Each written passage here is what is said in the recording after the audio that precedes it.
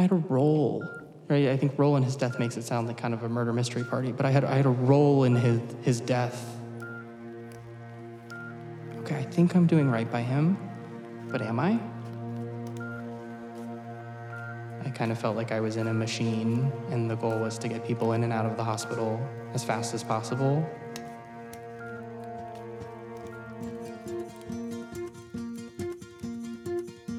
Welcome. I'm Dr. Dawn Gross, hospice and palliative medicine physician, and this is UCSF Heart Sounds, a new series from Dying to Talk about the moment every doctor faces at some point in their medical training, the first patient death. Now, heart sounds is medical jargon for the different types of lub-dub sounds the heart makes when heard through a stethoscope. It also means the sounds our souls make when listening deeply with the heart. Please know you will be hearing real stories of death, so this may not be the podcast you want to listen to while heading to the gym or driving your children to school. Now, the beauty of podcasts is that you are in control. Remember, you can pause at any moment, take a breath, and give yourself time to reflect. And if you find yourself needing support, please head to our show website at dyingtotalk.com, where you'll find resources. Every physician I speak with is as unique as the story they share. Every conversation illuminates our shared humanity. Join us as we listen to the heart of what matters most. Hi there, I'm Joanna Lynn, Dying to Talk Production Director, here to tell you that this episode is different. Unlike what my colleague and amazing sound engineer Fernando Vives has been telling you before each episode, the names and details in the stories in this particular episode of UCSF Heart Sounds by Dying to Talk have not been changed. Why? Because they gave us their permission.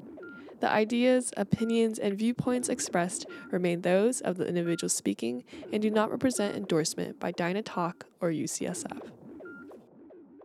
In this episode, I'll be speaking with a neurology resident in his third of 4 years of specialty training. To be clear, a neurologist is a type of doctor who cares for adults that have experienced a trauma to the nervous system or illnesses that affect the functioning of the brain. Join us for a conversation about death with the person who's training to save your mind. Welcome, Dr. Michael Trainer, to UCSF Heart Sounds by Dying to Talk. Thanks so much for having me. It is a pleasure. Now, to be clear, as I said in the introduction, you're in your third, approaching your final year of training to become a neurologist. Yes, counting down the months, 14 months left of my residency training, and then not sure what the next steps are, but very, very excited about my field and very passionate about the people I take care of. I can imagine that your experiences of what you thought it might be to become a neurologist and the reality of what it means to practice this specialty have perhaps evolved over time. Yeah, I think the medicine, training to be in medicine is uniquely humbling because you see certain things and you think that's what your life is going to be like. And it has so many curveballs. Most of my exposure was in a clinic where I saw people headaches and Parkinson's disease. And most of my training has been in the hospital where I'm taking care of people with brain bleeds and people with all sorts of very, very catastrophic illnesses. And so it is much different and it's a little more grim than I expected it to be. It's interesting you choose the word grim when you reflect back on your beginnings of medicine, either what brought you into wanting to go to medical school, wanting to become a doctor. I don't know if you knew at that point you already had an inherent interest in the nervous system or if that's something that grew on you, but it sounds like either way, you didn't necessarily expect death, hence grim, to be so immersive in the practice of this specialty. Yeah, I always wanted to be a pediatrician. That was what I went to medical school to do. I did a day of neurology,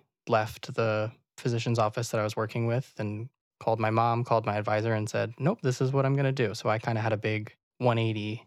And I think I got into medicine wanting to solve puzzles. I think there's a lot of people who kind of get into medicine who like that sort of way of thinking, and it's a great field for that. And more as I get kind of farther and farther along in training, I've realized that my identity is very much that I want to walk with people as they experience illness rather than trying to be the person who's figuring out the sort of esoteric, fascinating thing. I just want to help people through what's happening to them. I think that's a beautiful introduction, then, perhaps, to your story about the first time you were the doctor of a person who ultimately died. And as I recall in your sharing it, it was very much about walking with them. So perhaps you can walk us through that. Yeah. So, as part of my training, I did a year in general adult medicine. And this was actually the first patient that I ever admitted to the hospital on my first day of residency. He was a very, very delightful man in his mid-50s. He was coming into the hospital with difficulty swallowing and unfortunately had cancer of his esophagus and was being admitted to the hospital to figure out if that cancer had spread, what the doctors could do for him to help him control his pain and his symptoms and figure out what his next steps were. He was admitted to the hospital for probably about a week, and this was in June of 2020, so kind of right at the height of the COVID sort of pandemic within the hospital system, right? It was kind of right at the time that people were like, oh, maybe this isn't going away. Policies about how to handle things were not in place yet. And so he was going through this hospitalization alone. Because of isolation policies were already very strict, is that right? They were strict and they sort of were changing daily, and we weren't sure how to handle it, right? I think that as time grew, most hospitals got more and more used to the idea of what does a visitor policy look like in the era of COVID? What does, I don't have another example, the visitor policy in the era of, in the era of any COVID, other pandemic exactly. We've been alive for. But at the beginning of the pandemic, the policy sort of universally became no visitors. No visitors. And this gentleman lived about 4 or 5 hours away from the hospital. And so I remember these things kind of being like extremely important social context for taking care of him because unfortunately, very early in his hospital course, he had a PET scan that showed that his cancer had spread all over his body. And he had very, very few options to try and extend his life.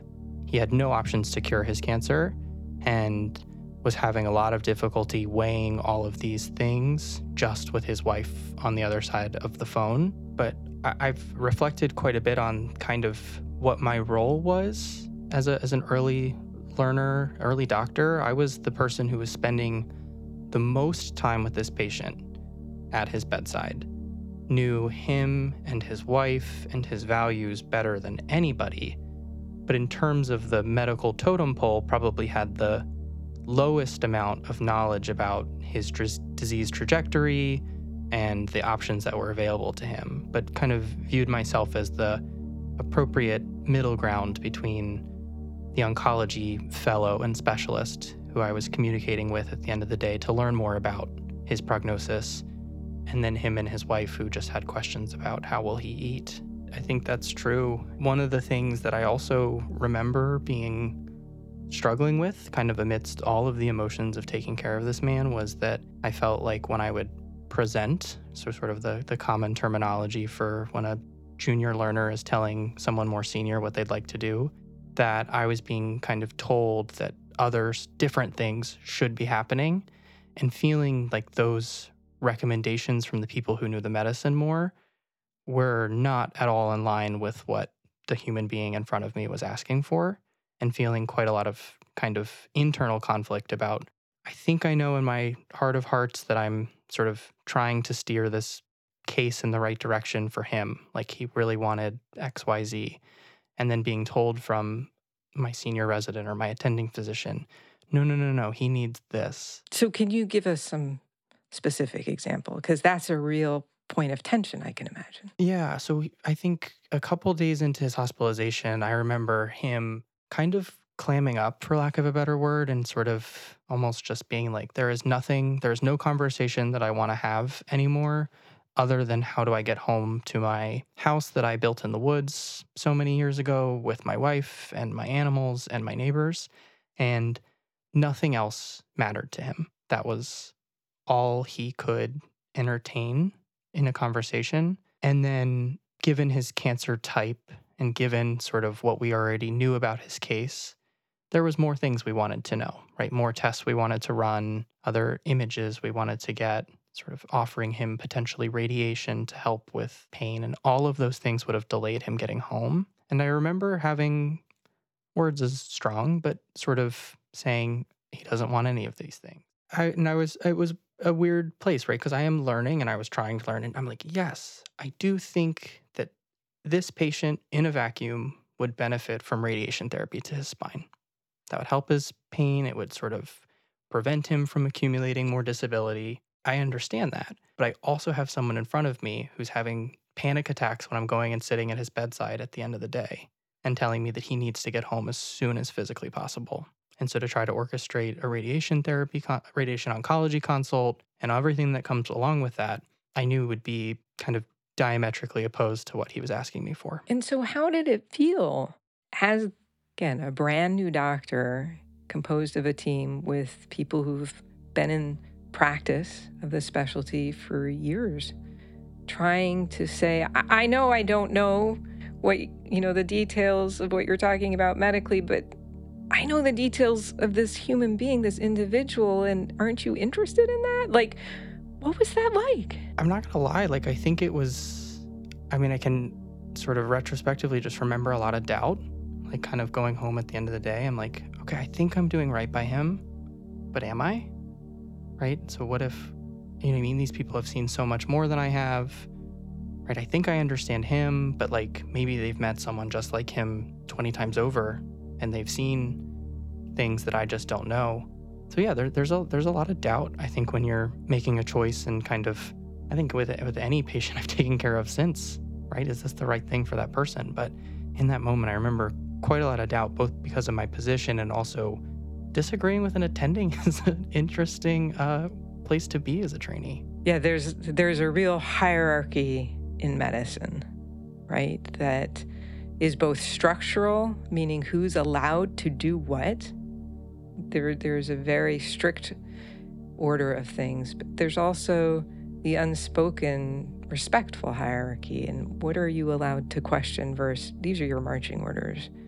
Go do it. And so how did you reconcile it? At the end of the day, as you said, you would come in and sit with him. You would experience his emotions, like, Doc, get me out of here. And then you would presumably go home at some point and you're left with this questioning, am I doing right by him? How did you navigate that for yourself? How were you able to show up the next morning? Were you able to sleep at night? What was that like? I don't particularly remember his case keeping me up at night. There have been many since, but this is not one of them. I think in that moment, I did feel that the humanity, and I think at this point I'm week 2 of intern year, and have started to recognize that a lot of what I thought medicine was, kind of connecting with people, doing things to try and help them, didn't feel as genuine. I kind of felt like I was in a machine, and the goal was to get people in and out of the hospital as fast as possible. And so I think, was already starting to identify that a lot of the things that we do for people in the hospital from a diagnosis standpoint, sort of waking them up at 4 a.m. to get labs on them, didn't align with my values. And that was one of the earlier times where I was like, is this what my whole career is going to be like? Is it just because I'm early? And then to your question on how did I reconcile, I remember engaging the palliative care team, knowing that, and having kind of a pre-existing knowledge of that field from medical school, and knowing that would be someone in my corner to help align the patient's care plan with his stated values and wishes. And I think just other things about his case. I remember his wife kind of driving down from 5 hours away, and we moved him into a room next to a window so that they could have a phone call and look at each other during the phone call and talk about some of these things and talk about their plans. And she could hear the things that he was hearing, because we weren't sure, right, with how guarded he was, how much was being communicated to her. Not that he needed to, but I think she was sort of independently feeling alone in all of this. Like, my husband's in the hospital and he has cancer and there's nothing they can do. Like, what does that mean what for does that me? mean for Yeah. me? Yeah, and our relationship, and how do I prepare myself? Sure. Yeah. And when you can't be there in person to ask your loved one or the medical team, like, talk about being isolated and outside, literally. Yeah. And I'd like to think that she was probably hearing some of the same things that I was hearing at the end of the day. Like, he's like just panicking the whole day. And I don't know that he's rationalizing or manipulating anything that's coming his way because he's just overwhelmed. And I could go freely in and out of the hospital. And so I happened to go outside one day when she was outside, and we had a meeting on the bus, sort of bus stop outside of the hospital. Unplanned. Planned, but unsanctioned. I had given my senior resident my pager in the middle of the day to sort of prevent interruption to that. I think that's the other thing that I mentioned, sort of a lot of the stuff happening at the end of the day, because as you're a new doctor, you're sort of being whisked away in all different types of directions, having to sort of be the first responder for all the orders. And I think it's easy to sort of push some of the humanity aspects of your job to the side when you're so overwhelmed with writing notes and checking labs. The tasks that seem never ending and pretty darn oppressive, particularly intern year, where you really hold it all. Yeah. So you had the foresight and the wherewithal to remove one of the greatest distractions, which is the pager. Yes. And you had a resident who recognized the value of that and didn't say, dude, that's your pager. I'm not going to be, I've already been an intern. Don't make me do that. I mean, was that a hard thing, or they were like, no, absolutely. No, give that I think to me. that, you know, I mean, I remember some sort of conflicts, like I mentioned, on an individual decision level, but I remember the team being really, really supportive of trying to do right by him, and people just having some differing opinions on how to do that. But everyone was on the same page and really, really motivated and connected to try and, because I think all of us know at the end of the day how sad it was to watch it happen. So when you now sit with this family member for the first time in person, undistracted, and have what I assume is a very real, direct conversation, given what it is she's trying to understand, what was that like? Yeah, I think what I've also recognized is difficult about being the frontline doctor for a patient and also being the person who's having these family meetings is the what and the how tend to bleed together, right? So yes, he wants to go home, but then also all of the logistics come in and out of that conversation. I remember her crying quite a bit, her having a friend who lived in the city being there, and sort of every once in a while, her name was Teresa. Teresa would ask, well, what about this? Like, what happens when we do this? And then I would sort of give, right, the medical answer to what we know, where his cancer is and how it's going to progress based on what we could expect. And then she'd be like, okay, I want him to come home too. Like, that's what he wants. Like, I'm supporting him. Like, that's, and then her friend would sort of be like, okay, well, how do we make that happen? The practical. When can that happen? Yeah. Can we get hospice services to their rural area in Northern California? So yeah, it was, I think it sort of felt like wearing two hats. And 2.5 years later, a lot of the lines are blurred, but I remember those two things. So by the end of that conversation, were you in a place then maybe less conflicted, more clear on how to communicate with the team? Here are the goals. Here are the remaining questions. What are the actions that we can take to help achieve this? Or what were you thinking? I think at this point, the part of Teresa's sort of journey down to San Francisco was with the understanding that he would be going home with her in a few days. So I think that step was both kind of physically and emotionally like, all right, like he's going to be discharging. Like, how do we make discharge happen by the weekend? So everyone was on the same page. I think that some people had some kind of check boxes that were going to go unchecked in thinking about how to sort of perfectly manage stage 4 esophageal adenocarcinoma. But I think we did right by sort of what Albert wanted. And so when it was time to have him go home, do you remember his reaction? Was it a finally, or? Yeah, his room was kind of the first room in the VA that you pass by when you walk into the wards, and the medicine team workrooms were all past that. So kind of whenever I walk by that room now, I just remember that room being very associated with the end of my day every day for the first 2 weeks of being a doctor.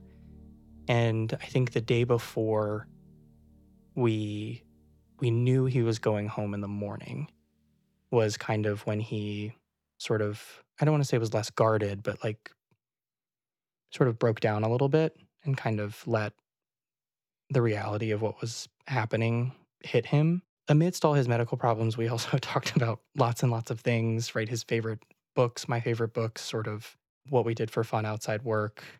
And he had sort of shared his favorite author with me previously, and I had never heard of this author. And when Teresa came to pick him up, brought him a sort of change of clothes. It was sort of, we worked and finagled to get her to be able to come into the hospital, to walk him out of the hospital. That was no small feat, I'm sure. Yeah, I actually, in anticipation of this conversation, looked back in his medical record and saw sort of all these notes from the attending about why this was necessary and all of these things. So things that maybe I didn't see or notice in the moment, but yeah, lots of work went into that. And as he's sort of leaving, he hands me a book from his favorite author and says it's his favorite one and that he wants me to read it and remember him after he's gone. The title of the book is The Captain is Out to Lunch and the Sailors Have Taken Over the Ship. And he referred to himself as the captain and that he was going out to lunch, meaning that he was going to die. And that was as far as his metaphor went. But I remember kind of, again, being particularly touched that in his kind of days, right, DAZE of being in the hospital, in orchestrating going home, that he called his wife and told her to bring this book to give to me. That was, yeah. A clear intentionality and a realization, right? A reckoning, perhaps, with what this meant, this transition in his life. Have you ever, up until that point, received a gift in that way from a patient of acknowledging, essentially, I'm never going to see you again, not because I don't plan to come back to the hospital, thanks so much, but because I'm dying and I want you to remember me? Not at this point, no. It's happened once since, and I kind of keep them both in the same place in my apartment. But no, this was a first. And of course you learn in medical school, right? Don't accept gifts from patients. But this was not that. Yeah, this is a legacy, right? So in that moment of receiving that, do you remember what that felt like for you? Of again, the magnitude of what this human being is saying to you? Not particularly. I don't, it's kind of like, I even think about it today. It's like when you get a card from someone and you're like, do I open this right now? Do I read this in front of you? Or do I take it and sort of process this on my own later? And I probably chose the latter because I also think that I'm not the type of person who cries very often. And I can remember there's only been 2 or 3 kind of patients throughout training that I've cried in regard to their case. And it was never Albert in the moment. It was when I read the inscription, sort of after he had already left the hospital. As I'm sure many listeners of this podcast are aware, right?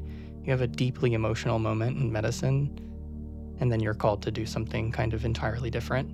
And sort of you learn to not reflect in the middle of the day, or you're encouraged to not reflect in the middle of the day because that's a time-intensive process. You don't have that time until you're off the clock. So you tucked this away. Yeah, I read it probably that night when I went home. I don't remember sort of where I was when I read it. Do you remember your reaction though as you read it? Yeah. Can you tell us? It's a little, I think that there's been lots of people who I guess I had interacted with and I knew, and they had died, and I didn't feel sort of connected or linked to their death in any way. And in his case, I was, inexorably linked to his death.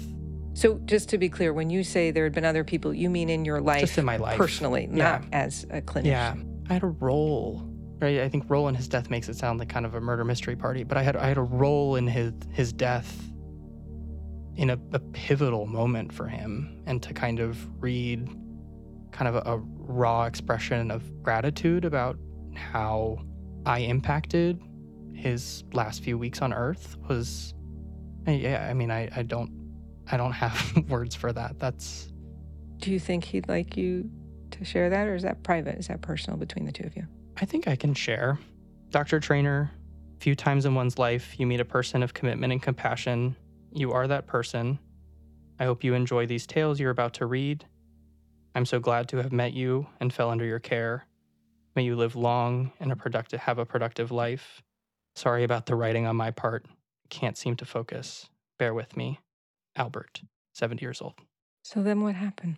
He went home, and I was so happy because he did what he wanted to do. He had a long car ride home, and I was like, great. I think 2 days later, maybe, might have been, or it was the middle of the day, so I must have, but I called his house just to see how things were. I don't routinely do that for patients who are discharged, but this one was special. And he had died that morning, and his wife was kind of just sobbing on the other end, and the coroner was in their house at the time that I had called. And so that was another kind of gut punch. I didn't think he was going to die within 48 hours of being home. All these things that he had hoped to do, people he had hoped to see. It'd be a lie if I said that I thought I failed him in getting him home. But you start to then calculate, oh, if he had gotten home X days sooner. I don't think I had a lot of those thoughts, but it was kind of jarring that he died so quickly. I wonder if his memory, in his explicit request of you to remember him, as well as the fact that you remember this, has maybe influenced how you listen for and how you think about when someone says, this is what I want, that your confidence in advocating for that, given how short his time was, ultimately when he did go home, is there a greater sense of urgency and sort of absolute, we got to do this, folks. I don't have time to think about all the other things we're interested in. This is what they're saying, and we got to move. I think so. I don't know that selfishly is the right word, but also this case, I sort of felt very validated in what I decided to advocate for, right? I think the scenario that didn't happen but could have happened was that if he only had 2 days to live, that he could have died in the hospital, which would have been the absolute opposite of what he asked of us as clinicians, right? That was the only thing he didn't want. You never know, right? You never know if someone has a couple days, or sometimes you know if it's going to be a few hours, but sort of in these times that you're taking care of people, to really know, right? Can I keep you till Friday and get you home for the weekend? Do I have to rush and send you home today? I don't know that I feel any better about that these days. I feel the same amount of resolve that if someone tells me what they want, that I have to listen. Like, my job is to give them information about the medical aspects.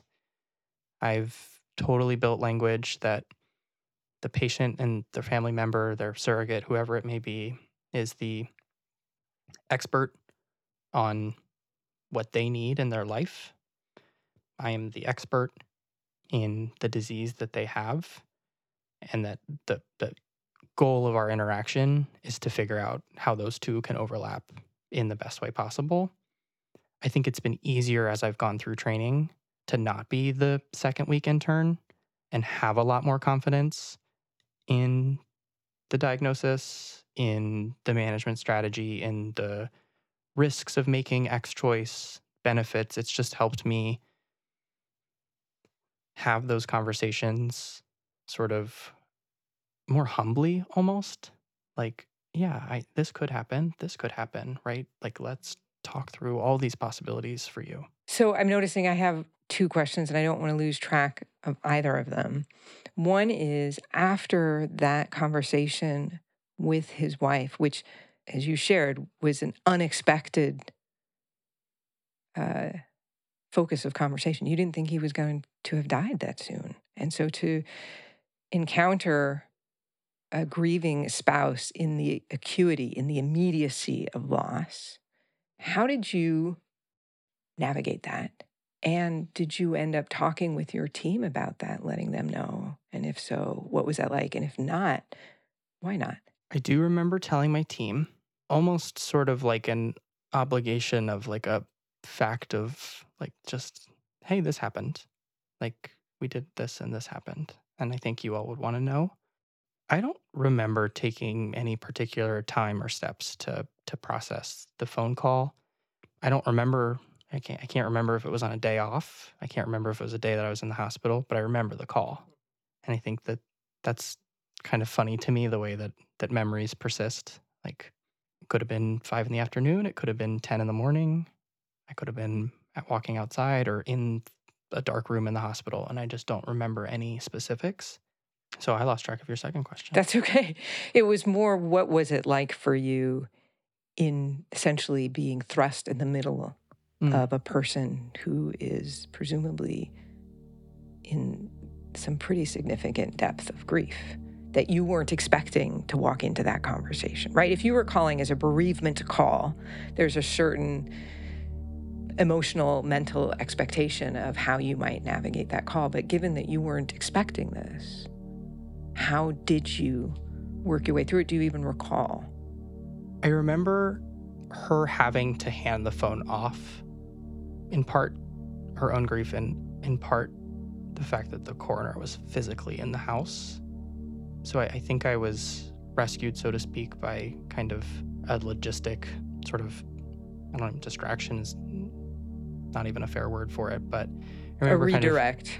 Briefly talking to her sister and sort of doing what we all do, which is let me know how I can help, but not much past that. I guess some other things that I've always done, I in high school, had some classmates who died and have made a point to keep their death date in my phone, almost like a birth date, and set an annual reminder and text their parents or their friends, and did that for this case. I've had lots of patients die since, and I think there's probably only 2 or 3 who I've put that, but I get a reminder annually on the date of his death. I think at the 1-year anniversary of his death, I tried to call his wife and didn't get through, and left a message. And then maybe again a couple months later and didn't get through. And then at that point, have not continued to call and leave a message, but I'm reminded of it each year. Do you find that somehow comforting, or what is the experience? Why do you persist? I think when people die, that, right, memorialization is important, however that may be. I think particularly for him, just kind of the nature of our conversations often was about things like memory and legacy and sort of worrying about his wife after he died. So there was kind of a sense of wanting to honor that. And then I think there's a personal sort of sense of it. I'm a very logic, make a spreadsheet for everything. And it's something about having sort of the calendar date and connecting with someone who's more proximal to the person who has died and is grieving. And surely they know that date. And reminding them that I remember that date too, and I remember their person, I think has a lot of meaning as well. So I'm curious, I heard you say earlier in our conversation that you're not one to cry, and there's only been a couple times. And I do recall that there is a time that you were brought to tears. In front of a patient. This is the only time. This was one of the first patients that I had die as a senior resident, which I actually think is almost a sort of a different feeling. I think that at each stage of my training, I may have a different sort of response to a patient death, but because of your role on the team, not in the kind of idea of someone I cared for dying, but how did I interface with their time in the hospital or their time in my clinic? Your responsibility in it, or So this one, I'm convinced could be like a TV show in itself, just like on the power of amazing friendships. This was a woman in her 70s who had lost her husband to cancer many years prior and was part of this group of widows. There was 4 of them, and they did everything together, and they were best friends. And they had a phone call every day at mid-morning. And one day she didn't answer the phone. And so her little group of friends was like, we know that she doesn't have anything on her calendar. Like, we know everything about each other. Something is wrong. She should be answering her phone. And they called the police and they were like, it has been 2 hours. We are not doing a missing persons or a wellness check or whatever. Call us if it's still an issue. And so one of them had their sons go break into her house. sorry, so the police said, I think the police had dismissed like, it's the too idea soon. of We checking don't get involved just in 2 hours time kind of thing. just because she didn't answer her phone. Right. But this group of friends were knew. like, They knew. so they took matters into their own hands. Yeah. So one of their sons, whether he had a key or slipped in through a window, in the story that I've built the TV show in my head, he broke into her house. And she was kind of, we say it in medicine all the time, right? Found down. She was kind of laying next to a chair, unable to speak. Came into the hospital. She had a massive stroke in the left side of her brain, which completely took away her ability to produce language. And she had no children. And I remember her best friend kind of having to be put in this position of being her voice the whole time she was in the hospital. And her telling me exactly when the stroke happened. She had breast cancer. And so she was like, her wig was on, but her coffee pot was not on when my son was in their house. So the stroke happened between this hour and this hour because she puts her wig on every morning at this time, has a cup of coffee at this time. And I was just amazed at that kind of just level of connection between the two of them. The intimacy of knowledge of a person's working of their life. That was kind of an amazing display of love for me. And with how Julie's stroke was, she was very sleepy, sort of could sometimes move. A lot of times in neurology, we decide whether or not someone can produce language and understand language, separating the two things. Our thought was that she could understand some language, but not enough to engage in conversations and make decisions about her own care. So her friend stepped in, and just the way that she described her life and talked about what it would look like to recover from a stroke of this size. And I remember kind of being in the room and her saying, as I kind of laid out, right, best case scenario, worst case scenario, most likely scenario for what I think will happen after the stroke of this size, her friend's kind of saying, nope, like she wants to go be with her husband. Like, what did that look like? And that wasn't even one of the things that I had mentioned. That wasn't the 3 descriptions of best case, worst case, likely case. I had probably said, you know what I mean? Like, this could kill her, right? I'm usually pretty forward with that because I think we hurt people when we don't tell them that's a possibility. And then I remember kind of seeing an arm from the bed kind of fly up, and it was a thumbs up. When the friend patient said she wants to go be with her husband. Yeah, her kind of functioning arm shot up popped with a up. thumbs up. She was, right, I'm sort of facing her on like the couch next to the bed, and the bed's in the periphery of my vision, and I see the patient's hand kind of move up in that way. I was like, all right, it sounds like we agree. And we just got to talking kind of in front of her about her life and her story. And yeah, there was something about that interaction. I think what I've had a hard time with sometimes as a neurologist is often the person has dementia or a stroke that takes their language or something where they can't speak for themselves. And I'm having to have these really tough decisions about the end of their life with their friends, their family. Something about that just really got to me, and I allowed myself to cry in front of both of them. So the thumb... All of it. Reinforcing, right, that I hear you. She's right. I need to go be with my husband. Yeah. Like the totality of that interaction touched you in a way that you allowed yourself to be touched in front of them. Yeah. And I think that, I remember that case so fondly because you're a senior resident, right? You're a little removed from the pager. And I was able to sort of, the day that she died, write a note to all of the interns and everybody who had taken care of, because I had learned so much about her life because of her friends. Her friend had sent me kind of pictures of her when she was well and all the girls' trips that they had taken in the years prior. And there was just kind of something about that case, whether it be the interaction between the group of friends that I just found so endearing, the best friend and how she advocated for her and really confidently, and I think you probably know this too, it's kind of rare for someone to just be like, nope, they want to die. They do it happens. But when it happens and you're like, okay, crystal clear, like I got it. And then have the patient sort of in her own way, like I wasn't even really sure that she could hear what we were saying half the time, her hand bolt up out of the bed, and then just have this just lovely conversation about her life was, that's a very kind of powerful mix of things. So were you surprised when you found yourself crying? Yes and no. I sort of advertise this. I'm not someone who cries very often, and that is true. I can sort of always think about, it tends to be in sort of extraordinary examples of kind of love and friendship where I just kind of feel overtaken by it. Pixar movies are notorious. Like, I don't cry at many things, but the average Pixar movie can get to me.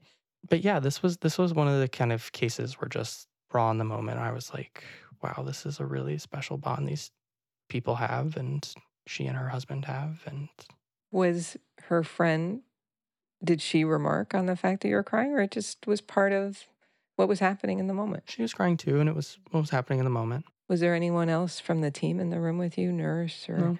Did you talk about with your team? I know you said you shared a note after she died and what have you, but did you share your personal experience side of it? I think neurology rounds are not typically a emotionally laden time.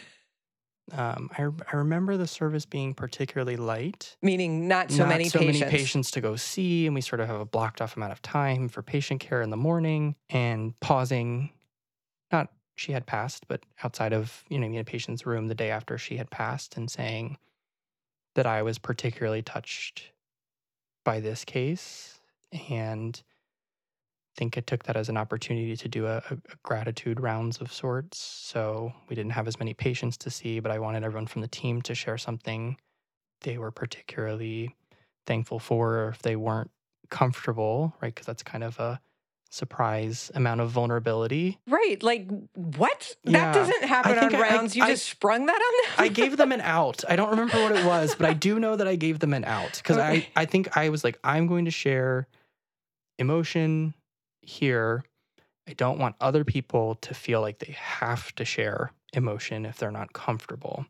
I might have given them like something you're looking forward to in the future or something like that. Something equally sort of tell me something about you that has nothing to do with rounding. But yeah, that case in particular, I think that's one of two, like, I know that's the only time that I've like paused rounds to, as a senior resident, be like, let's have a moment about humanity right now. Wow. Yeah. How was it received? Pretty well. I think my attending probably looked at me with some crossed eyes. He's like, that's fine. As long as we're done in time, like whatever. Do you think about doing that more? Like, I do.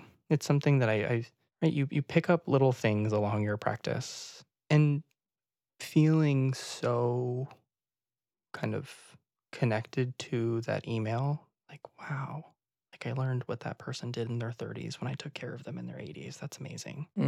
I was never able to achieve that level of detail in someone I took care of for, a 6-day hospitalization.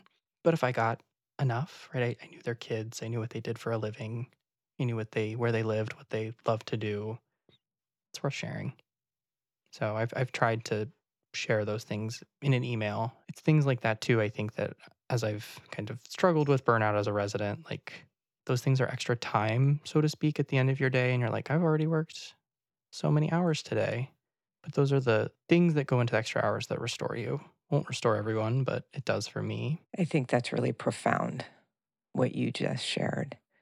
And that it sounds like over the time of your training, and perhaps even in this last year of formal training, though we know as physicians we're forever learning, that you have paid attention to and given attention to what does restore you and the importance of noticing that and therefore being intentional about giving yourself time and energy to do that. That isn't just an extra, maybe I'll get to it, what have you, but that this too is actually part of what makes it possible for you to continue to go toward and practice medicine, knowing, as you said in the beginning of our conversation today, that it is more grim than you anticipated. Yeah. I even am surprised I use the word grim, right? I think because maybe I'm like you in the sense that if someone's like, hey, what's your particular interest within medicine? I'm like, end of life in patients with Alzheimer's disease. That is my Really? I didn't know that. particular interest within medicine. Wow. And they say, that's so depressing. That's awful. And I'm like, don't tell me how it is. Like, I think it's great in its own way. I hate that it's happening, but I like doing it because without someone who likes doing it, that is a horrible, horrible way to die for the patient and their family to watch that happen with no guidance. So, I'm surprised I used the word grim. After I said it, I was like, You want to take it back? I don't want to take it back because I think that maybe the meaning behind it is that depending on what field you go into, and maybe neurology specifically, I wasn't expecting to be in the face of death as often as I was. That's clear. Yeah. That's clear to me in that definition of grim. So before we close, I wonder if you could share with us what it is that brings you a sense of, and I will invoke the word joy, purpose, and perhaps gratitude in getting to work with people who are living with Alzheimer's dementia. It's almost never the person with Alzheimer's. I think for anyone who has a family member sort of plagued by this disease or is a clinician who's seen a patient, right? You see those people in clinic and, hi, sir, how are you today? I'm great. How's your memory? It's great. And you turn to their caregiver, almost always their wife or daughter who's with them in the room, and they roll their eyes aggressively and can't decide how much of their lived experience they want to unload in this 30-minute clinic visit. And there's something about arming those people with correct information and with understanding and trying to help protect them against the things that I've seen ruin other families, like not having finances in order, not having an advanced directive when the cognitive impairment is mild enough that the person can participate in their decision making.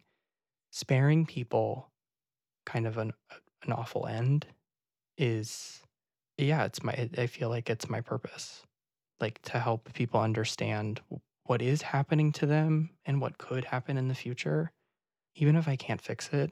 I think a lot of people don't like my field because they're like, you can't fix that. But there's so much to say that I helped someone through it. I sort of sometimes am ashamed to say that I like those harder clinic visits. Most of my co-residents are very happy to have those patients move into my clinic panel, but it just feels right. It's like what people need. What you just shared reminds me of something I've heard incredible champion and perhaps trailblazer in the field of medicine and restoring the heart of medicine, Dr. Rachel Naomi Remen. And she developed a course at UCSF originally, but it's spread nationally, if not internationally at this point, the heart of medicine, where she talks about even when there is no cure possible, right, there is much healing that we can be supporting people in. And she says it far more eloquently, but I hear that, right, that to be able to walk with people, even though there's something that can't be reversed or stopped, there is still much life to be lived, and to allow people to experience that life with guidance, with illumination of the road ahead so they can make choices rather than what you, and certainly I have seen, of when people are blind, in the dark. Often people talk about, I don't know what to expect, and that's incredibly scary. And the privilege of illuminating something maybe they wished weren't true and that it weren't the case, and yet once you see the road ahead, to not be alone on that path that you are invited in. And I hear the honor that you experience in being part of that is profound. Yeah. I cry more than I lead on. My grandfather's blessings. Yes. That book was... That's Dr. Emmons. Yeah, Yes. Dr. Emmons' book. Yes. I think that, totally different concept, but like sort of how do you cope with medical training? I think there's a lot of people who find tons of value in conversations like this. Mine has always been reading someone else's words and being like, yes, those are the words that I want. And that book, and then Elderhood by Louise Aronson, those two. Another UCSF doctor. Yeah, those two sort of, I've visited them multiple times as a trainee and been like, okay, there are people who think about medicine how I do. Because sometimes as a trainee, you don't have the power to make the choices yourself, and you are practicing underneath someone else, and by extension, practicing underneath their values. And that can lead to some internal conflict as well. And so as you approach now being the decision maker, Yeah. is there a new kind of experience where you do get to be the one who says how this is going to go? And does that feel what? Exciting, scary, intimidating, all of the above? Yeah, all of the above. sort of right by the same back logic that I could apply to my attending dealing with a day one intern. Yeah, you had a good conversation with him, but like all these things could go wrong. Let's talk about all these things that could go really, really wrong if we do your plan. I think what I'm going to protect against, that's how I'm not worried about, not hoping for, what I have to protect against is being sort of a couple levers insulated from talking to the patient directly. How do I put myself in a position to be as understanding of their values so that I can guide the trainees sort of in the same way? Yeah, I hear it, this intention for empathy. How do I maintain an empathetic ear as I am also directing this team and having other agendas thrust upon me? Recommending all of the studies that need to be sent on their lumbar puncture. Yeah. Yes. Well, I am really excited for you in this role of leadership and expertise and maintaining that heartfelt ear, listening for what matters most for the patients that you and your team will be serving. So thank you so much. Yeah, thank you for having me. It's a real pleasure. I want to thank you, our listeners, for tuning in to this episode of UCSF Heart Sounds, a production of Dying to Talk. My hope is that by hearing Dr. Michael Trainer tell his story, you'll be inspired to share your own. That sharing is not only a gift for those who listen, it's also a moment of healing for those who share. That's why we've created a couple of ways to make it easy to engage with community around these stories. The first is something I call Huggles. It's a riff on the term huddles, which is something doctors do as we walk around the hospital with our teams seeing patients. You can think of a huggle like a book club for audio, where friends come together with the intention of giving each other the experience of being held and hugged as you reflect on what you've heard. You can also check out our Slack channel to join an online huggle. It's all at our website, dyingtotalk.com. Also on our website, you'll find a link to a very brief survey. Your feedback is essential. And to make it enticing for you, we will be selecting 2 lucky winners for each episode who will receive $50 gift certificates from Rise Up Bakery and Wholesome Bakery. And for folks who offer feedback on the entire season, you'll be in the running for one of 2 $75 gift certificates. While not required, we do hope this may encourage you to gather your friends for a food for thought huggle, where you can break bread and share delicious treats as you share your own stories. This episode of UCSF Heart Sounds was produced by the team of Dying to Talk. Sound engineer Fernando Vivez, production supervisor Joanna Lynn, and executive producer Matt Martin. Music has been created and generously provided by Craig Minowa of the band Cloud Cult. This show is made possible by the UCSF Community Wellbeing Grant. I'm your host, Dr. Dawn Gross. Thanks so much for listening.